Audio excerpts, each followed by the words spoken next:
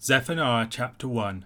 The word of the Lord that came to Zephaniah the son of Cushai, son of Gedaliah, son of Amariah, son of Hezekiah, in the days of Josiah the son of Ammon, king of Judah. I will utterly sweep away everything from the face of the earth, declares the Lord. I will sweep away man and beast. I will sweep away the birds of the heavens, and the fish of the sea, and the rubble with the wicked. I will cut off mankind from the face of the earth, declares the Lord.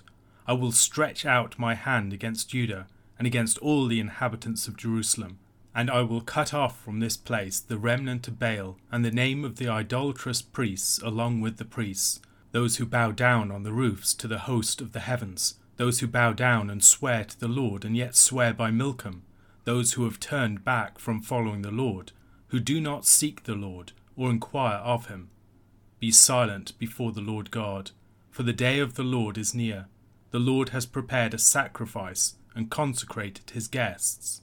And on the day of the Lord's sacrifice I will punish the officials and the king's sons, and all who array themselves in foreign attire.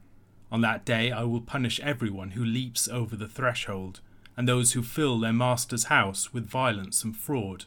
On that day, declares the Lord, a cry will be heard from the fish gate, a wail from the second quarter, a loud crash from the hills. Wail, O inhabitants of the mortar, for all the traders are no more, all who weigh out silver are cut off. At that time I will search Jerusalem with lamps, and I will punish the men who are complacent, those who say in their hearts, the Lord will not do good, nor will he do ill. Their goods shall be plundered, and their houses laid waste. Though they build houses, they shall not inhabit them. Though they plant vineyards, they shall not drink wine from them. The great day of the Lord is near, near and hastening fast. The sound of the day of the Lord is bitter. The mighty man cries aloud there. A day of wrath is that day, a day of distress and anguish, a day of ruin and devastation, a day of darkness and gloom, a day of clouds and thick darkness, a day of trumpet blast and battle cry against the fortified cities and against the lofty battlements. I will bring distress on mankind, so that they shall walk like the blind, because they have sinned against the Lord. Their blood shall be poured out like dust, and their flesh like dung. Neither their silver nor their gold shall be able to deliver them on the day of the wrath of the Lord. In the fire of his jealousy all the earth shall be consumed, for a full and sudden end he will make of all the inhabitants of the earth. A prominent uniting theme of the Book of the 12 is the Day of the Lord, and this theme arguably arrives at one of its most pronounced expressions in the book of Zephaniah, the 9th prophet of the Book of the 12, after Habakkuk and prior to Haggai. Like Hosea, Amos and Micah before it, Zephaniah is introduced to us with the king during whose reign the prophet ministered. The book of Haggai is set after the return to the land, while Habakkuk was likely written in the final decade of the 7th century BC, during the reign of Jehoiakim. If this dating of Habakkuk is correct, then the book of Zephaniah must be dated prior to its predecessor, during the reign of Josiah. Josiah was a godly reforming king who succeeded his wicked father Ammon upon the throne at the tender age of 8, after his father's assassination. Josiah ruled for 31 years, from around 640 to 609 BC. His reforms, which began during his teens, were designed to bring Judah back into conformity with the law. During his lengthy reign of over 50 years, Josiah's grandfather Manasseh had reversed the reforms of Josiah's great-grandfather Hezekiah. Manasseh had been peculiarly wicked, leading Judah into idolatrous practices, extending the worship of Baal and Asherah and of the celestial bodies, and participating in the worship of Molech. Despite the repentance of Manasseh towards the end of his life mentioned in the book of Chronicles, the legacy of Manasseh's wickedness and the idolatry and sin that had become entrenched in Judah during his reign would prove devastating for the people, and despite the zealous reforming efforts of his grandson, would end up spelling doom for the entire nation. In Jeremiah chapter 15 verse 4, for instance, the Lord declares that the judgment to fall upon the nation through the Babylonian captivity was because of what Manasseh the son of Hezekiah, king of Judah, did in Jerusalem. 2 Kings chapter 24 verses 3 to 4 make a similar claim concerning the destruction of Judah at the hands of the Babylonians and others. Surely this came upon Judah at the command of the Lord, to remove them out of his sight, for the sins of Manasseh, according to all that he had done, and also for the innocent blood that he had shed, for he filled Jerusalem with innocent blood, and the Lord would not pardon. The writing then was already on the wall. While Josiah's reforming program brought Judah a temporary reprieve, it was not sufficient to arrest or to reverse the course of the nation. The nation was careening towards oblivion through its wickedness and idolatry. 2 Kings chapter 23 verses 25 to 27 speak of Josiah. Before him there was no king like him, who turned to the Lord with all his heart, and with all his soul, and with all his might, according to all the law of Moses, nor did any like him arise after him. Still the Lord did not turn from the burning of his great wrath, by which his anger was kindled against Judah, because of all the provocations with which Manasseh had provoked him. And the Lord said, I will remove Judah also out of my sight, as I have removed Israel, and I will cast off this city that I have chosen, Jerusalem, and the house of which I said, my name shall be there. During Josiah's reign, Assyria was in decline, and was in free fall during his final years. The dramatic cutting back of Assyrian power freed Josiah and Judah from their thrall, and the pull that this had represented towards idolatry, as Judah had been a vassal of Assyria. This is important background for considering the reforms of Josiah's reign. In the latter years of Josiah's reign, Babylon's power was rising. They would soon come to dominate the entire region. Zephaniah speaks into the context of religious syncretism and paganism that Josiah's reforms were designed to address. In his message we can see something of the prophetic impetus to reform that accompanied the priestly work of Hilkiah and the royal work of Josiah. Likely Zephaniah was one of the prophets mentioned in 2 Kings chapter 23 verse 2, who accompanied King Josiah and the priests in the renewing of the covenant in the house of the Lord. Zephaniah was likely also a contemporary of Nahum, who prophesied the downfall of Nineveh. Nahum foretold the downfall of Nineveh, and Habakkuk addressed the rise of Babylon.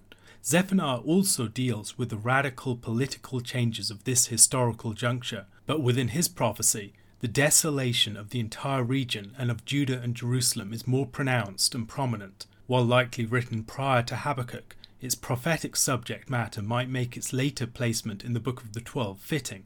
Zephaniah's place among and unity with the prophets is underlined by the extensive commonality between the language and themes of Zephaniah and those of other prophets. The superscription of the book introduces it as the word of the Lord that came to Zephaniah. Zephaniah is given a surprisingly extensive genealogy, going back to his great-great-grandfather. Thomas Renz remarks upon the speculations of some commentators that what seems to be Zephaniah's father's name, Cushai, was either a statement of Zephaniah's own Cushite origin or a name that Zephaniah's father received on account of his, and that the more extended genealogy might be intended to highlight Zephaniah's Israelite ancestry, which might not be immediately obvious from his darker skin, that is, if we take the Cush in view to be the region of southern Sudan. These are possibilities, but tenuous ones, so we shouldn't rest too much upon them one way or another. Another possibility, again highly speculative, is that Zephaniah's great-great-grandfather Hezekiah was King Hezekiah, and that the genealogy is traced back to him because of his royal significance and reforming work. Renz suggests that the reference to the name Hezekiah could be taken as a reminder of the reforms of that earlier king, whether or not Zephaniah's great-great-grandfather was King Hezekiah.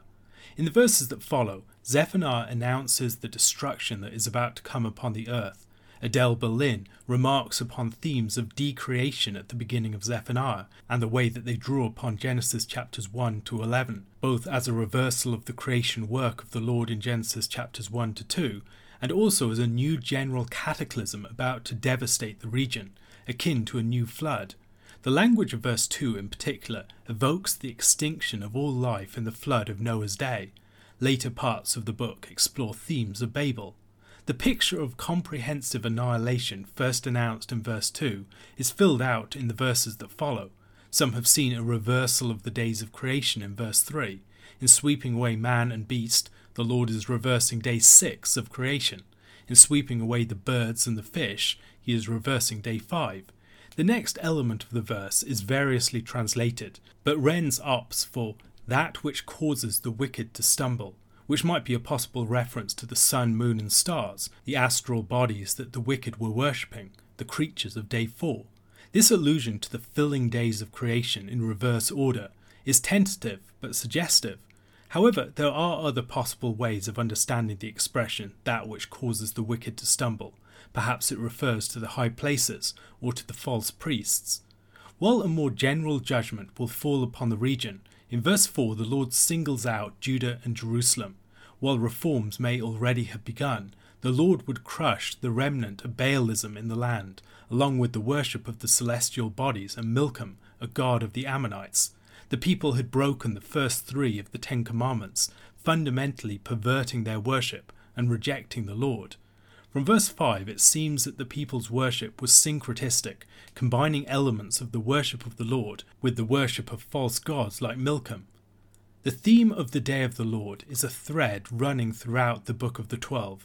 Joel chapter 1 verse 15, "Alas for the day of the Lord is near, and as destruction from the Almighty it comes." Amos chapter 5 verses 18 to 20, "Woe to you who desire the day of the Lord. Why would you have the day of the Lord? It is darkness and not light, as if a man fled from a lion, and a bear met him, or went into the house and leaned his hand against the wall, and a serpent bit him. Is not the day of the Lord darkness and not light, and gloom with no brightness in it?" Obadiah verse 15, "For the day of the Lord is near upon all the nations. As you have done, it shall be done to you. Your deeds shall return on your own head." The day of the Lord is the day when the Lord takes decisive action, an appointed time when he comes on the scene to judge and to deliver. In verse 7 it is described as a sort of cultic occasion, with guests being summoned for a sacrificial feast. Who are the guests, and what is the sacrificial victim? The startling reality is that the invitees seem to be the nations, and the sacrificial victim is Jerusalem. The nations are coming to feast on the flesh of the wicked nation of Judah. At this time of judgment, the judgment will fall particularly upon the leaders of the people, the officials, the members of the royal household, and those who array themselves in foreign attire. The reference to foreign dress might be a reference to the extravagance of the dress of the rich. More likely, however, it refers to the cultural appropriation of the behaviours, attitudes and forms of worship of other peoples and nations of the region. A common problem throughout the history of Israel and Judah was their adoption of the ways of the foreign nations, particularly among the elite, their intermarriage, cultural appropriation, and the adoption of foreign gods. Verse 9 presents a number of questions for the interpreter. What does it mean to leap over the threshold? What building is in view here? Whose is the master's house? Over history, many commentators have related this to the superstitious practice mentioned in 1 Samuel chapter 5 verse 5, where the priests of Dagon would not step on the threshold after Dagon had been humiliated there. Some then suggest that this is an adoption of the pagan practice from the Philistines that is then practiced in the temple. The hopping or leaping over the threshold might not, however, be a reference to a particular superstitious practice. It might merely refer to the careless self-confidence with which people cross the threshold in question. What is the threshold in question? Is it the threshold of the temple? Many argue that it is. It is not, however, clear that the expression "their master's house" refers to the house of the Lord. It might refer to the house of the king or to other masters. Renz raises the possibility that this refers to the servants of the various great houses of the land, to those who served in the palace, but also to those who served the elite of the land, and their complicity with violence, oppression, and injustice. The verses that follow describe the process by which the judgment will come upon Jerusalem.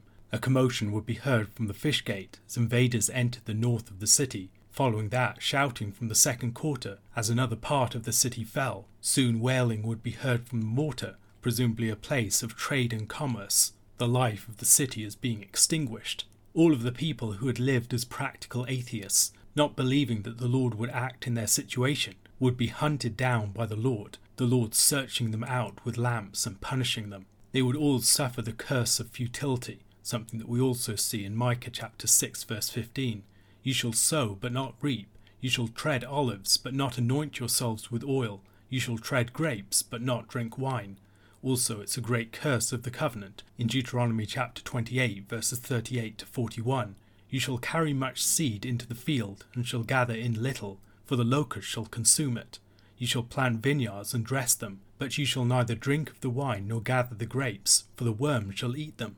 You shall have olive trees throughout all your territory, but you shall not anoint yourself with the oil, for your olives shall drop off. You shall father sons and daughters, but they shall not be yours, for they shall go into captivity. The concluding verses of the chapter give a powerful and dramatic presentation of the coming day of the Lord, expressing the urgency of the rapidly approaching day with great literary artistry. Repetition of the term day is used for rhetorical effect. There's an agglomeration of dramatic descriptions. We are told of the threatening sound of its approach, the shouting of the warrior, for instance. The character of the day is described in verse 15. We might here recall the theophany of Sinai. The Lord is coming to meet with and to judge his people. Exodus chapter 19 verses 16 to 19. On the morning of the third day there were thunders and lightnings, and a thick cloud on the mountain, and a very loud trumpet blast, so that all the people in the camp trembled. Then Moses brought the people out of the camp to meet God, and they took their stand at the foot of the mountain. Now Mount Sinai was wrapped in smoke, because the Lord had descended on it in fire. The smoke of it went up like the smoke of a kiln, and the whole mountain trembled greatly. And as the sound of the trumpet grew louder and louder, Moses spoke, and God answered him in thunder. The language here combines theophanic imagery associated with the Lord's war chariot to do battle against his foes, and also the theophanic imagery associated with covenant assembly and the founding of the covenant that we have in Sinai. Continuing themes of decreation, mankind will be plunged into darkness, walking around like the blind. As they have rejected the light of the Lord's truth, this is a fitting judgment for their sin. Their blood will be poured out like dust. They return to the dust, another image of decreation. The same is true of comparing their flesh with dung. All of the things that they had put their trust in, their silver and their gold, would prove to be of no avail on the day of the Lord's judgment. The blow of the Lord's judgment would be sudden and decisive, the whole earth consumed by the fire of his jealousy. A question to consider. Considering the various elements of teaching in the Book of the 12 to this point concerning the day of the Lord, how might we draw a bigger and more comprehensive picture of what the day of the Lord involves? How might this account of the day of the Lord speak beyond the immediate circumstance of the destruction of Jerusalem by Babylon to relate to other and greater judgments yet to come? Matthew chapter 13, verses 1 to 23. That same day Jesus went out of the house and sat beside the sea, and great crowds gathered about him, so that he got into a boat and sat down. And the whole crowd stood on the beach. And he told them many things in parables, saying, A sower went out to sow. And as he sowed, some seeds fell along the path, and the birds came and devoured them. Other seeds fell on rocky ground, where they did not have much soil, and immediately they sprang up, since they had no depth of soil. But when the sun rose, they were scorched, and since they had no root, they withered away. Other seeds fell among thorns, and the thorns grew up and choked them. Other seeds fell on good soil, and produced grain, some 100-fold, some 60, some 30. He who has ears, let him hear. Then the disciples came and said to him, Why do you speak to them in parables? And he answered them, To you it has been given to know the secrets of the kingdom of heaven, but to them it has not been given. For to the one who has, more will be given, and he will have an abundance. But from the one who has not, even what he has will be taken away. This is why I speak to them in parables, because seeing they do not see, and hearing they do not hear, nor do they understand. Indeed, in their case the prophecy of Isaiah is fulfilled that says, You will indeed hear, but never understand. You will indeed see, but never perceive. For this people's heart has grown dull, and with their ears they can barely hear, and their eyes they have closed, lest they should see with their eyes, and hear with their ears, and understand with their heart, and turn, and I would heal them. But blessed are your eyes, for they see, and your ears, for they hear. For truly I say to you, many prophets and righteous people longed to see what you see, and did not see it, and to hear what you hear, and did not hear it. Hear then the parable of the sower. When anyone hears the word of the kingdom, and does not understand it, the evil one comes and snatches away what has been sown in his heart. This is what was sown along the path. As for what was sown on rocky ground, this is the one who hears the word, and immediately receives it with joy. Yet he has no root in himself, but endures for a while. And when tribulation or persecution arises on account of the word, immediately he falls away. As for what was sown among thorns, this is the one who hears the word, but the cares of the world and the deceitfulness of riches choke the word, and it proves unfruitful. As for what was sown on good soil, this is the one who hears the word and understands it. He indeed bears fruit, and yields in one case 100-fold, in another 60, and in another 30. At the beginning of Matthew 13, Jesus leaves the house and sits down beside the sea. At this point, a crowd is gathered, or more literally, synagogued to Jesus, and Jesus goes out into a boat, sits down, and teaches from there while the crowd is on the beach. The setting here is probably significant. In the Gospels, the sea plays an important symbolic role. It's associated with the realm of the Gentiles and the world beyond Israel, and a boat is a part of the land taken out to sea. Maybe we're supposed to pay attention to this particular detail that's mentioned in other Gospels as well. Jesus teaches the people in parables, and many people are unclear about the sort of thing that parables are. Many believe that they are illustrations, something that helps understanding and maybe presents a particular concept in a more vivid form. Others see them as moral fables with some timeless lesson. But neither of these things are correct. The parables are parables of the kingdom of God, something that is dawning in history at a critical moment. And they're things that explain and disclose, but they're also things that bring about changes. Something new is happening in history, and the parables disclose this. The parables themselves are a means by which the kingdom is simultaneously revealed and concealed.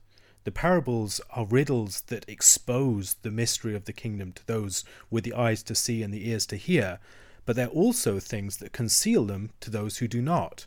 Great mysteries are being revealed to those who are able to perceive, and those who have hard hearts and dull ears are unable to see anything. The parable closes it off to them.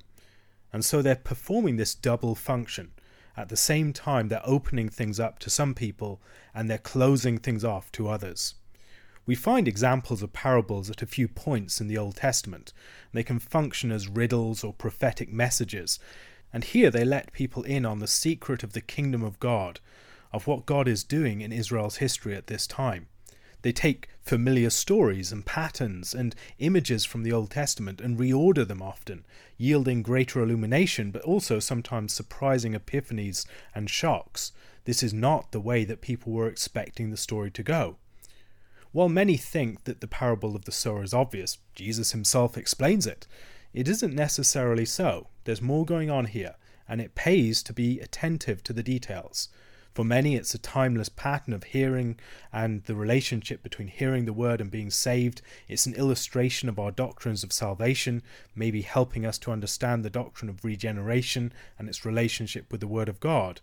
But while those doctrines may be true in their own place, I don't believe that that's primarily what's taking place here. The primary place to go for understanding is the Old Testament itself. That's where we first find parables. It's where we find much of the imagery of the parables. And if we pay attention to Old Testament prophecy and wisdom literature, many of these things will be a bit more apparent to us than they would be otherwise. The seed, I believe, is the word of God that re-establishes the people after exile.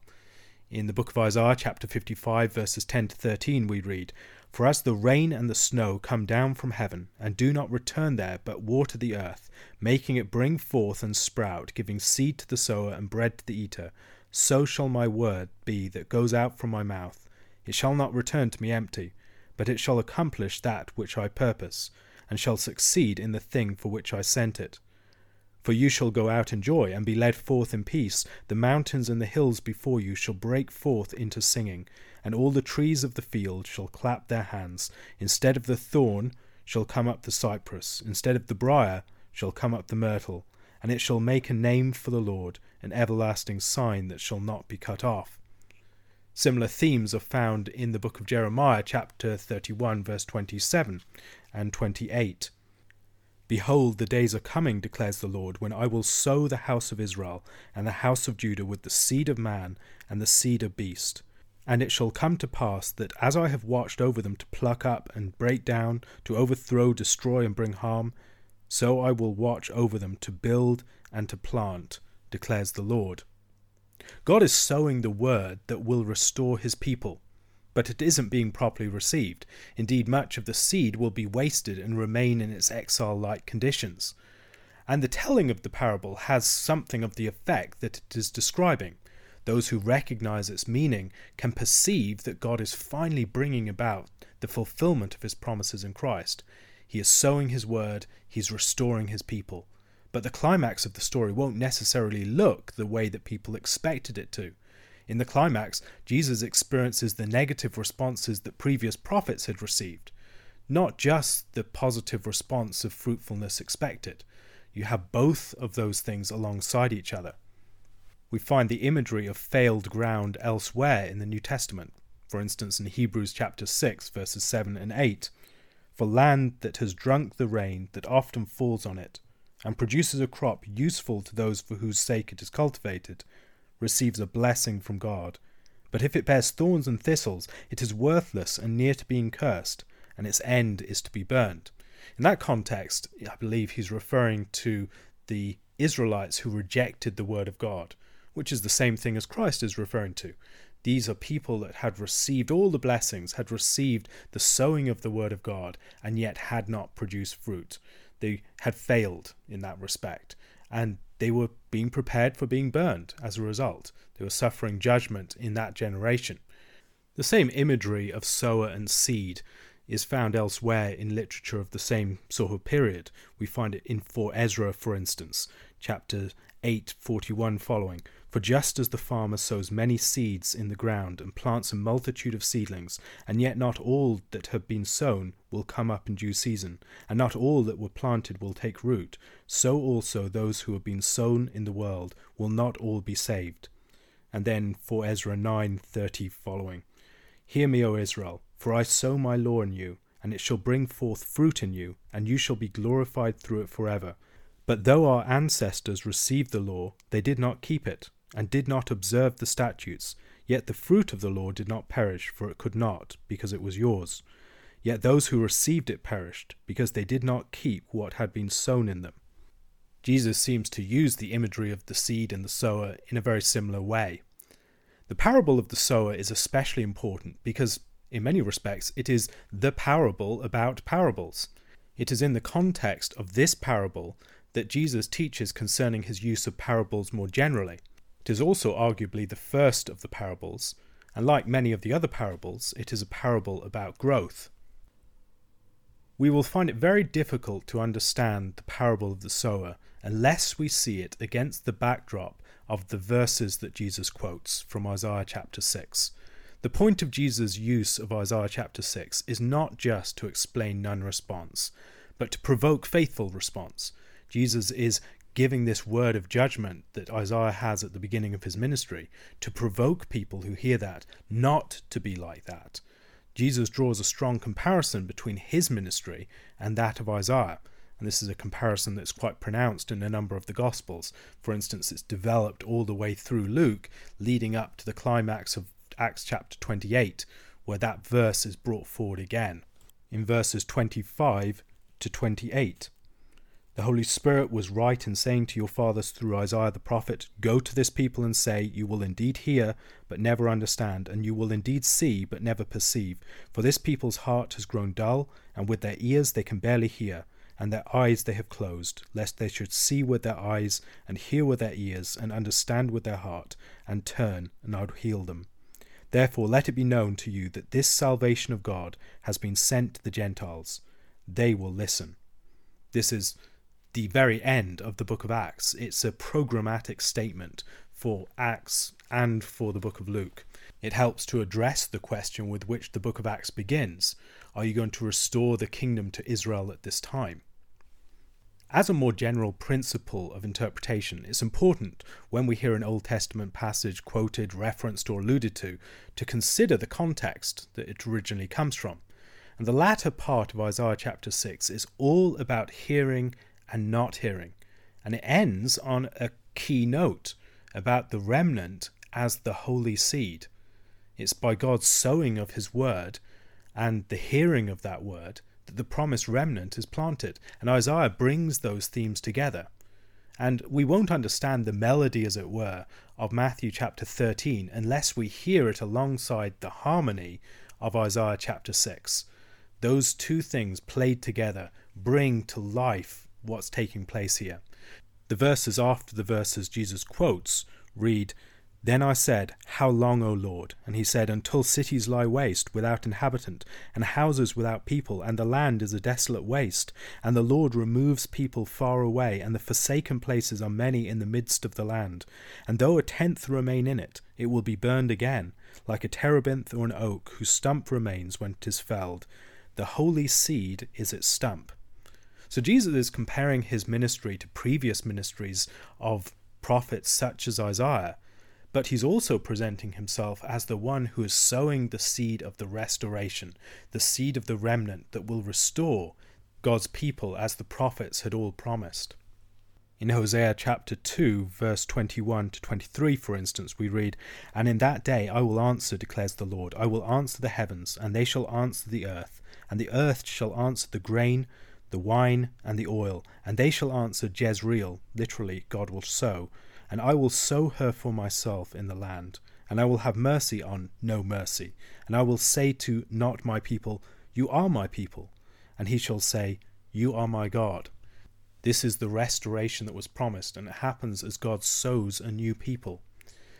Jesus' statement to his disciples in verses 16 and 17 make clear that this is something happening at the fullness of time. It's not just a timeless message about how people respond or don't respond to the word of God. "Blessed are your eyes, for they see, and your ears, for they hear. For truly I say to you, many prophets and righteous people long to see what you see, and did not see it, and to hear what you hear, and did not hear it." But now, in the fullness of time, God is restoring his people by sowing his word. He's speaking, and in his speech he is restoring his word. The parable is, as I've said, a parable about parables, a parable about the teaching of the kingdom more generally. It's a statement of purpose. The promised kingdom of God is not, as many kingdoms are, a kingdom of military might and power, a kingdom of political intrigue and skill. It's a kingdom of the word. It's a kingdom formed by the speaking of God to his people, a word that gives life. It's a kingdom calling for wise and transformed perspectives, people changing the way that they see the world, God's action within it, and their place within it. And its working is not immediately obvious. It's the sowing of a seed of a word, and that word finding root or not finding root, and the way that it responds or doesn't respond. And that is how the work of the kingdom is taking place. This is not what we would usually think of as a kingdom. But here Christ is describing a kingdom that does not match our expectations, that surprises us. And this fundamental surprise prepares us for much that will follow. Jesus' interpretation of the parable, with which our passage ends, highlights different problems behind the non-reception of the seed. Satan can stop people's understanding. This is the condition that Isaiah describes, people whose hearts have become hard. They can't hear with their ears or see with their eyes. They've become dulled in their perception. For other people, they fail to persevere through testing. They face the hard situation of being pushed to the limit, and they realize that they're going to be ostracized, they're going to lose their livelihoods, they're going to be pursued, or maybe their lives will be taken. And faced with those prospects, they give up. They do not persevere through the testing. For others, it's being led astray by the concerns of the present age. The deceitfulness of riches, a very powerful way of describing how riches can operate. Jesus has talked about riches elsewhere, in the Sermon on the Mount, for instance, and spoken about how important it is to relate to riches well if we are going to enter the kingdom of God. Reading this parable in its proper context is incredibly important. It's important to see that Christ is declaring something that's happening in the fullness of time through his ministry.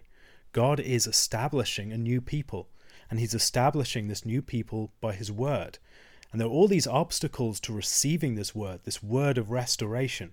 It can be seen in the way that Satan will dull people's understanding or snatch the word away from their hearts. It can be seen in the way that the cares and concerns of the world, the wealth that we have and the way that we become preoccupied with it, the way in which we can face persecution and just not stand up to it. All of these things are obstacles, and so people are forearmed against these dangers. This word that Jesus is giving here is part of the sowing that it describes. The parable of the sower is itself a sowing of the word in the hearts of people, so that they will respond as they ought, as they see the different ways that they could respond in an inappropriate way. They are being called to be those who bring forth fruit. Again, the distinction is not found in the reception of the word itself. Some ground receives the word, and yet does not produce proper fruit. The distinguishing feature of the proper reception is the bringing forth of fruit. There is something that must be transformed in people's lives. It must be something that reveals this new character of the kingdom that has been sown in their hearts, in their lives, in their communities. A question to consider. Parables are, as it were, riddles of the kingdom, and throughout this particular passage there's an emphasis upon hearing and understanding. We have this repeated expression, for instance, he who has ears, let him hear. Blessed are your ears, for they hear. And then hear the parable of the sower. And then Jesus' conclusion of the interpretation, as for what was sown on good soil, this is the one who hears the word and understands it. This emphasis upon hearing is not just found in Jesus' words, it's also seen in the words of Isaiah the prophet. Taking this great emphasis upon hearing, that is at the very beginning of Jesus' teaching in these parables, how might our more typical understandings of hearing be challenged and changed by what Jesus is teaching concerning hearing here?